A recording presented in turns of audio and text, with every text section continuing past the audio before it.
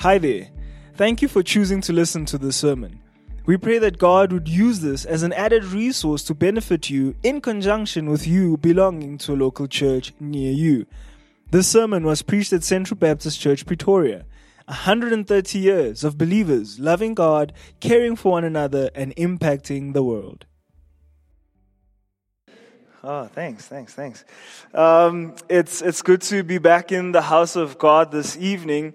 If you've been following with us throughout the evening services, you would have known that we've been pacing through the first letter to the Corinthians. But tonight we take a break. So imagine this as an ad break, and we will be back next week in the letter to the Corinthians. But tonight we'll consider Psalm 34. Psalm 34 will be the psalm that we will be looking at tonight. Now, as you turn there, as by way of introduction, I want to ask you, do you remember when we all gathered together with strangers from foreign lands to watch the World Cup in our own country, on our own soil? I remember my friends and I went to Mary Fitzgerald Square to watch the game, and we enjoyed being with people from Spain, people from Brazil. There were Italians, there were Mexicans. We gathered around to watch the game, and it was at Mary Fitzgerald Square where we saw Teko Modise give a through pass behind the Mexican defense. Shabalala running from the left. He gets the ball. He strikes it to the top corner, and it was a goal. The roof was lifted off the whole country of South Africa. Peter Drury yelled these words from his commentary booth. He said, "Shabalala! Goal, Bafana Bafana! Goal for South Africa! Goal for Africa! Jabulila, rejoice!" You should have been there. When Wales was trying to make history by beating the Springboks on South African soil. They had tried 10 times before and failed all 10 times, and yesterday they were trying for an upset. The stadium was full, masks were off, no vaccine certificates were needed to enter into the stadium. South Africans were looking for a reason to rejoice. But the halftime score was 18-3. The mood was souring. But cue in the bomb squad. They moved in and the score changed. It moved to 24-15, 24-23, 2 yellow cards, 29-24. The Boks are back in the game with 2 yellow cards, 76 minutes left. Surely the game is over. Viva Poko Poko, viva. But no, the Wales scored a try. It is 29-29. If they score the conversion, they take the lead. They could win, and South Africans will be sad forever. But they missed the conversion kick. These South African supporters, you could hear from at the church, from the stadium, a whole sigh of relief. But the question was, will it end as a draw? No, the South Africans get a deliberate knockdown penalty right after the buzzer, and they score, winning the game 32-29. You should have been there. See, many of us share similar stories together. Stories where the listener listens and they get a sense of your excitement. They listen to that story, they get a sense of FOMO, they get a sense of, man, I wish I was there. They too want to experience this event that brought you great joy as you share your story. Well, tonight we will share in a story that the psalmist will be sharing to us. He has a reason to be joyful, and he shares this story with us of what he has tasted and what he has seen, and he is going to tell us that the Lord indeed, he is good. So let's read together Psalm 23, and we'll start our reading from verse 1. Psalm 34. The Lord's my shepherd. Psalm 34, verse 1 says, "I will bless the Lord at all times. His praise shall continually be in my mouth. My soul makes its boast in the Lord. Let the humble hear and be glad. Verse 3. Oh, magnify the Lord with me, and let us exalt his name together. I sought the Lord, and he answered me and delivered me from all my fears. Those who look to him are radiant, and their faces shall never be ashamed. This poor man cried, and the Lord heard him and saved him out of his troubles. The angel of the Lord encamps around those who fear him and delivers them. Verse 8. Oh, taste and see that the Lord is good. Blessed is the man who takes refuge in him. Oh, fear the Lord, you his saints, for those who fear him have no lack. Verse 10. The young lions suffer want and hunger, but those who seek the Lord lack no good thing. Let's pray together. Heavenly Father, as we come together this evening, we pray that we would be led by the Spirit of God as we unpack these scriptures.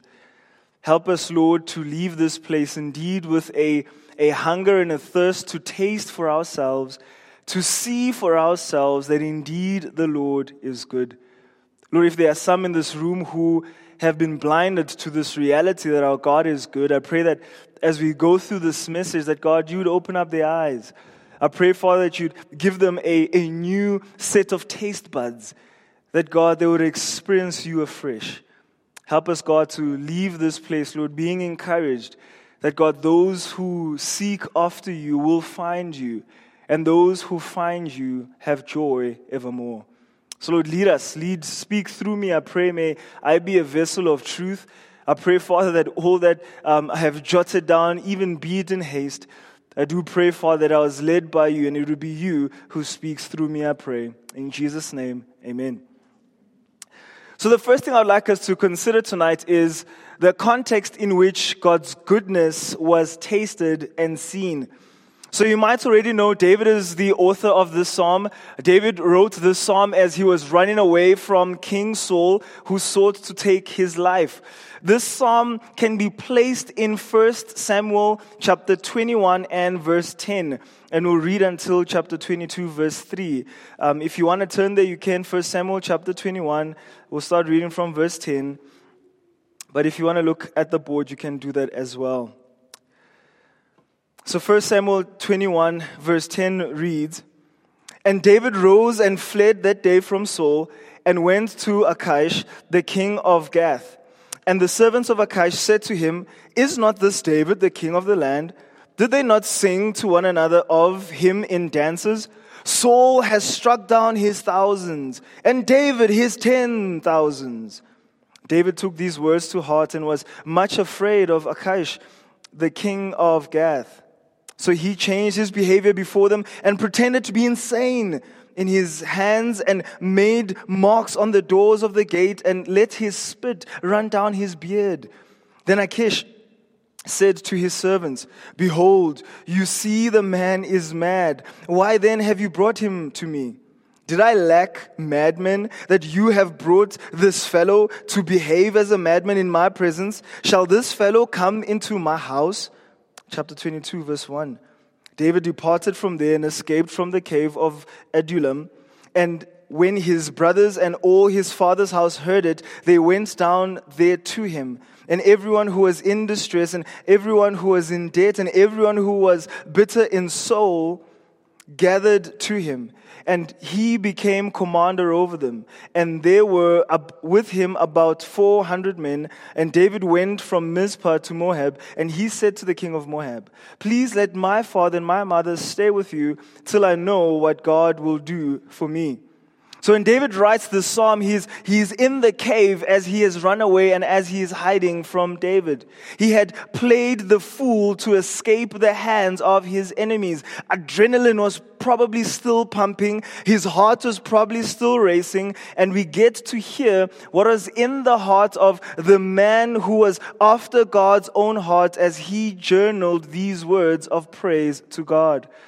The first thing I want us to notice about David is he lived a lifestyle of worship. He lived a lifestyle of worship. Consider verses 1 and 2 of our psalm. He says, I will bless the Lord at all times. His praise shall continually be in my mouth. My soul shall make its boast in the Lord. Let the humble hear and be glad. You see, although David had played the fool to escape the grip of his enemy, he was no fool. David knew his God. He worshipped his God. He trusted his God. I don't know if you picked up the phrase in chapter 22 and verse 3, where David says to the king of Moab, till I know what God will do for me. Do you see, David was confident that God was at work. God was going to rescue him from the hands of his enemies. But as he wrote this psalm, things weren't looking good for the king. All he had was a trust that he had in God. But he still says, I will bless the Lord at all times. His praise shall continually be in my mouth.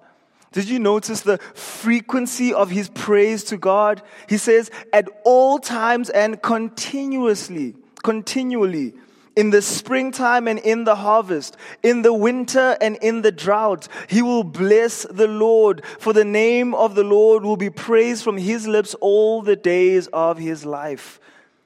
David purposed in his heart to praise God under all circumstances. And church, this is the call for believers. In Ephesians chapter 5 verse 20, it says, give thanks always for all good things in the name of our Lord Jesus Christ. 1 Thessalonians 5 and verse 17 and 18 says, pray without ceasing. In everything give thanks, for this is the will of God. You see, these New Testament references tell us that it is a command to believers to bless the Lord at all times. Question tonight, how are you doing at worshiping the Lord at all times? How are you doing at worshiping the Lord continually? What is hindering your praise that needs to be weeded out? David continues in verse 2 of our psalm. He says, my soul makes its boast in the Lord. Let the humble hear and be glad. This seems to be the cheat code to the faithful and fervent worship. He says, boast in the Lord and humble yourselves. You see, David was hiding in a miserable cave. We see from this psalm that although he was in hiding, his heart was hiding in the Lord. David in the cave has no reason to boast. He had just humiliated himself by acting the fool, and he is on the run. But his boasting was always in the Lord, who was his refuge to him, and we'll see this more later. The next thing I want us to see about the psalmist is an invitation to worship. An invitation to worship. Verse 3 says, "O magnify the Lord with me, and let us exalt his name forever." If you had noticed, it said that everyone who was with him in the cave was in distress. Everyone was in debt. Everyone was bitter in soul, and there was about 400 of them. You see, it is easier to join the grumbling train. It is easier to complain because everybody naturally complains. Sadness, despondency, and depression is often contagious. It is easier to see the glass half empty when that's what everyone sees. But not so with David. He calls them to magnify the Lord with him. He says, "Come, let us lift up, let us exalt his name together." A commentator wrote, "If it is good for one to exalt his name, then it is even better to do it together with his people." You see, the call of David to these men was to see God bigger than the army that is chasing them. In their worship, they could not make God bigger, but they could certainly see him as bigger than their current troubles, and therefore he is worthy to be exalted. That's what we do when we gather together as a community. We are encouraging each other to worship God.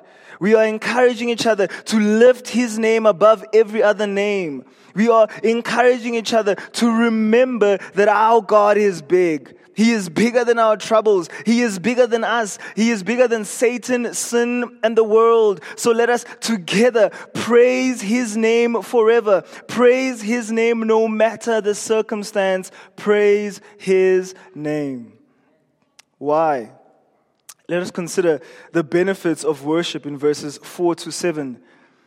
The psalmist says in verse 4, I sought the Lord, and He answered me, and delivered me from all my fears. Those who look to Him are radiant, and their faces shall never be ashamed. This poor man cried, and the Lord heard him and saved him out of his troubles. The angel of the Lord encamps around those who fear Him and delivers them. I read this sentence as I was preparing this sermon, and the sentence reads, we will be shaped most profoundly in all of life by what we most fear and what we most desire. And when I read this, I thought, man, this is true. If I fear the world and everything in it, if I desire the world and its pleasures, my life will reflect that. If I fear the Lord, if I desire the Lord above all else, likewise my life will reflect that. We can see of the psalmist. David feared the Lord. He desired the Lord like a deer pants for water. So his soul pants for God. A commentator points out. He says in verse 1, David says, I bless the Lord at all times. In verse 2, he says, I will boast in the Lord. In verse 3, he says, he will magnify the Lord. Verses 4 to 5, he seeks the Lord. Verses 13 to 14, he obeys the Lord. Verses 22, he trusts Him and takes refuge in Him. At the core, to fear the Lord is to shift his focus from the preoccupation with these things that terrify him to a preoccupation with the only one who can rescue him. So let us see the benefits of a lifestyle of worship. The first benefit I want us to see is you seek the Lord and know that He will be found. Spurgeon comments, seeking is prayer. When you cannot get to God, when you cannot feel as if you had lost sight of Him and could not find Him, your seeking is prayer. I sought the Lord and He heard me. He heard me seeking Him, heard me feeling after Him in the dark, heard me running up and down, if by any chance I might find Him. To search after the Lord is prayer such as God hears. If your prayer is no better than a seeking after one you cannot as yet find, the Lord will hear it. The second benefit is you pray and know that He will answer your prayers. Church, do not underestimate the power of prayer. When you are in trouble, pray. When you are afraid, pray. When you feel lost, pray. When you are joyous, pray. When you are in need, pray. When you are in love, pray. When you are at peace, pray. When you feel ashamed, pray. When you are in distress, heartbreak, and uncertainty, pray. Pray at all times. Pray everywhere. Church, pray. For the prayers of the righteous, our God will not ignore. God hears our prayers. He graciously answers them in accordance to His will. Church, pray. The other benefits are, in your fears, you know that He is able to deliver you. You know that those who look to Him are radiant, more radiant than all those models in a Nivea ad. You know that He will not abandon you, leaving you embarrassed or ashamed. You know that His name is Jesus, meaning Jehovah saves. David could cry out to his Father in heaven. He called himself a poor man because he was literally at the bottom. He had nothing and he was in a cave. Not only that, David was also poor in spirit. He recognized his spiritual bankruptcy. He recognized his need for God to save him. So he cries out to God in faith that in love God will deliver him. He cries out to God in faith that God will hear his prayers and answer him. He cries out to God in faith that he will not be ashamed. Can we briefly talk about crying? A cry is a sorrowful thing. It is the language of pain. It symbolizes great pain. It is intense. It is painful. It is not from lips, but it is from the soul.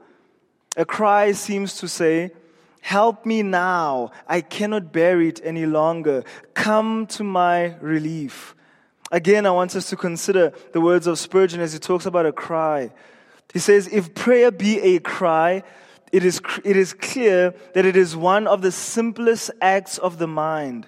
Oh, my hearer, whatever you need, pray for it in the way which your awakened heart suggests to you. God loves natural expressions when we come before Him.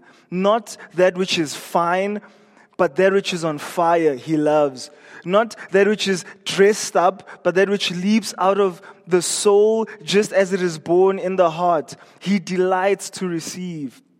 This poor man did not do anything grand, but from his soul he cried. A cry is as sincere as it is simple. Prayer is not the mimicry of a cry, but the real thing. You need not ask a man or a woman when crying, "Do you mean it?" A cry is true. A true cry is the product of a real pain and the expression of a real want, and therefore it is a real thing. Dear souls, if you do not know how to pray, cry. Cry because you cannot pray. Cry because you are lost by nature and by practice, and will soon be lost forever unless grace prevent.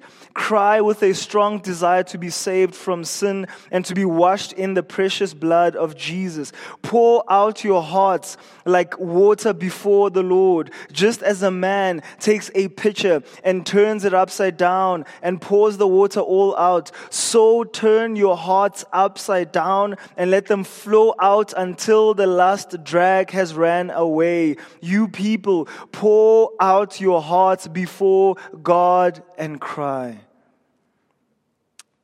Lastly, to whom are we to cry, and who will receive our worship? Verses 8 to 10 say, "O taste and see that the Lord is good. Blessed is the man who takes refuge in Him. O fear the Lord, you His saints, for those who fear Him have no lack. The young lions suffer want and hunger, but those who seek the Lord lack no good thing." The invitation tonight is to taste and see that the Lord is good. All good gifts come from His gracious hand. He is faithful even when we are faithless. He is just. He is loving. He is kind. Church, come and see the Lord is good. This past holiday club, we could say that we saw that the Lord was indeed good. The church came out financially. The church came out with donations of various items and by giving their time as well to serve at Holiday Club. We saw children memorize verses. We saw children grow in their understanding of the gospel. We saw children's eyes being opened to God. And in all of this, I could only say, indeed, our God is good. This was not the work of man. Tonight, there are souls that are sitting in this room that will be present in heaven. Tonight, there are souls that are currently burdened but are being lifted up by God. Tonight, there are souls that are in need of encouragement, and God is going to give that to them through fellowship. So church, taste. Taste, friends. Open up your eyes and see that our God, He is good. The psalmist says, the happy man is the one who takes refuge in God. All other places of safety are temporary. They will leave you vulnerable. They will leave you open to attack. Come and find shelter in God. Lyrics to a song say, "Come, you weary heart, now to Jesus. Come, you anxious soul, now and see there is perfect love and comfort in your tears. Rest here in his wondrous peace. Oh, the goodness of Jesus. Satisfied, he is all that I need. May it be, come what may, that I rest all my days in the goodness of Jesus. David ends his psalm tonight with an encouragement that those who fear the Lord, that those who seek the Lord will have no lack. They will lack no good thing. God gives them contentment. He gives contentment to those who trust in Him. He gives peace and satisfaction to those who drink from His well of living waters. So church, tonight, where have you been drinking? Is Jesus all that you need? Have you seen the goodness of Jesus? Tonight, the invitation is come and find your hope now in Jesus, for His word is true and His promises are sure. Let us pray.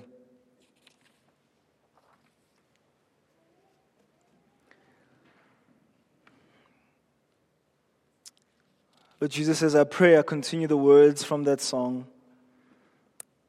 And God, even as I pray, I'd like to invite those in this room, as these words are an invitation, to invite those in this room to come find peace in Jesus, to come find hope in you, to know that, God, you are good. God, the song says, come find what this world cannot offer. Come and find your joy here complete. Taste the living water, never thirst again. Rest here in His wondrous peace. Come and find your hope now in Jesus.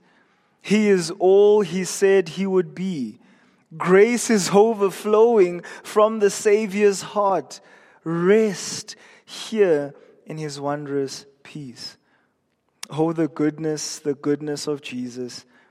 Satisfied, He is all that we need. May it be, come what may, that we rest all our days in the goodness of Jesus. So God, help us to leave here tonight saying that we have tasted and we can see that our Lord, He is good. In Jesus' name, amen. Thank you for listening to this sermon. Find out more about Central Baptist Church at www.central.org.za.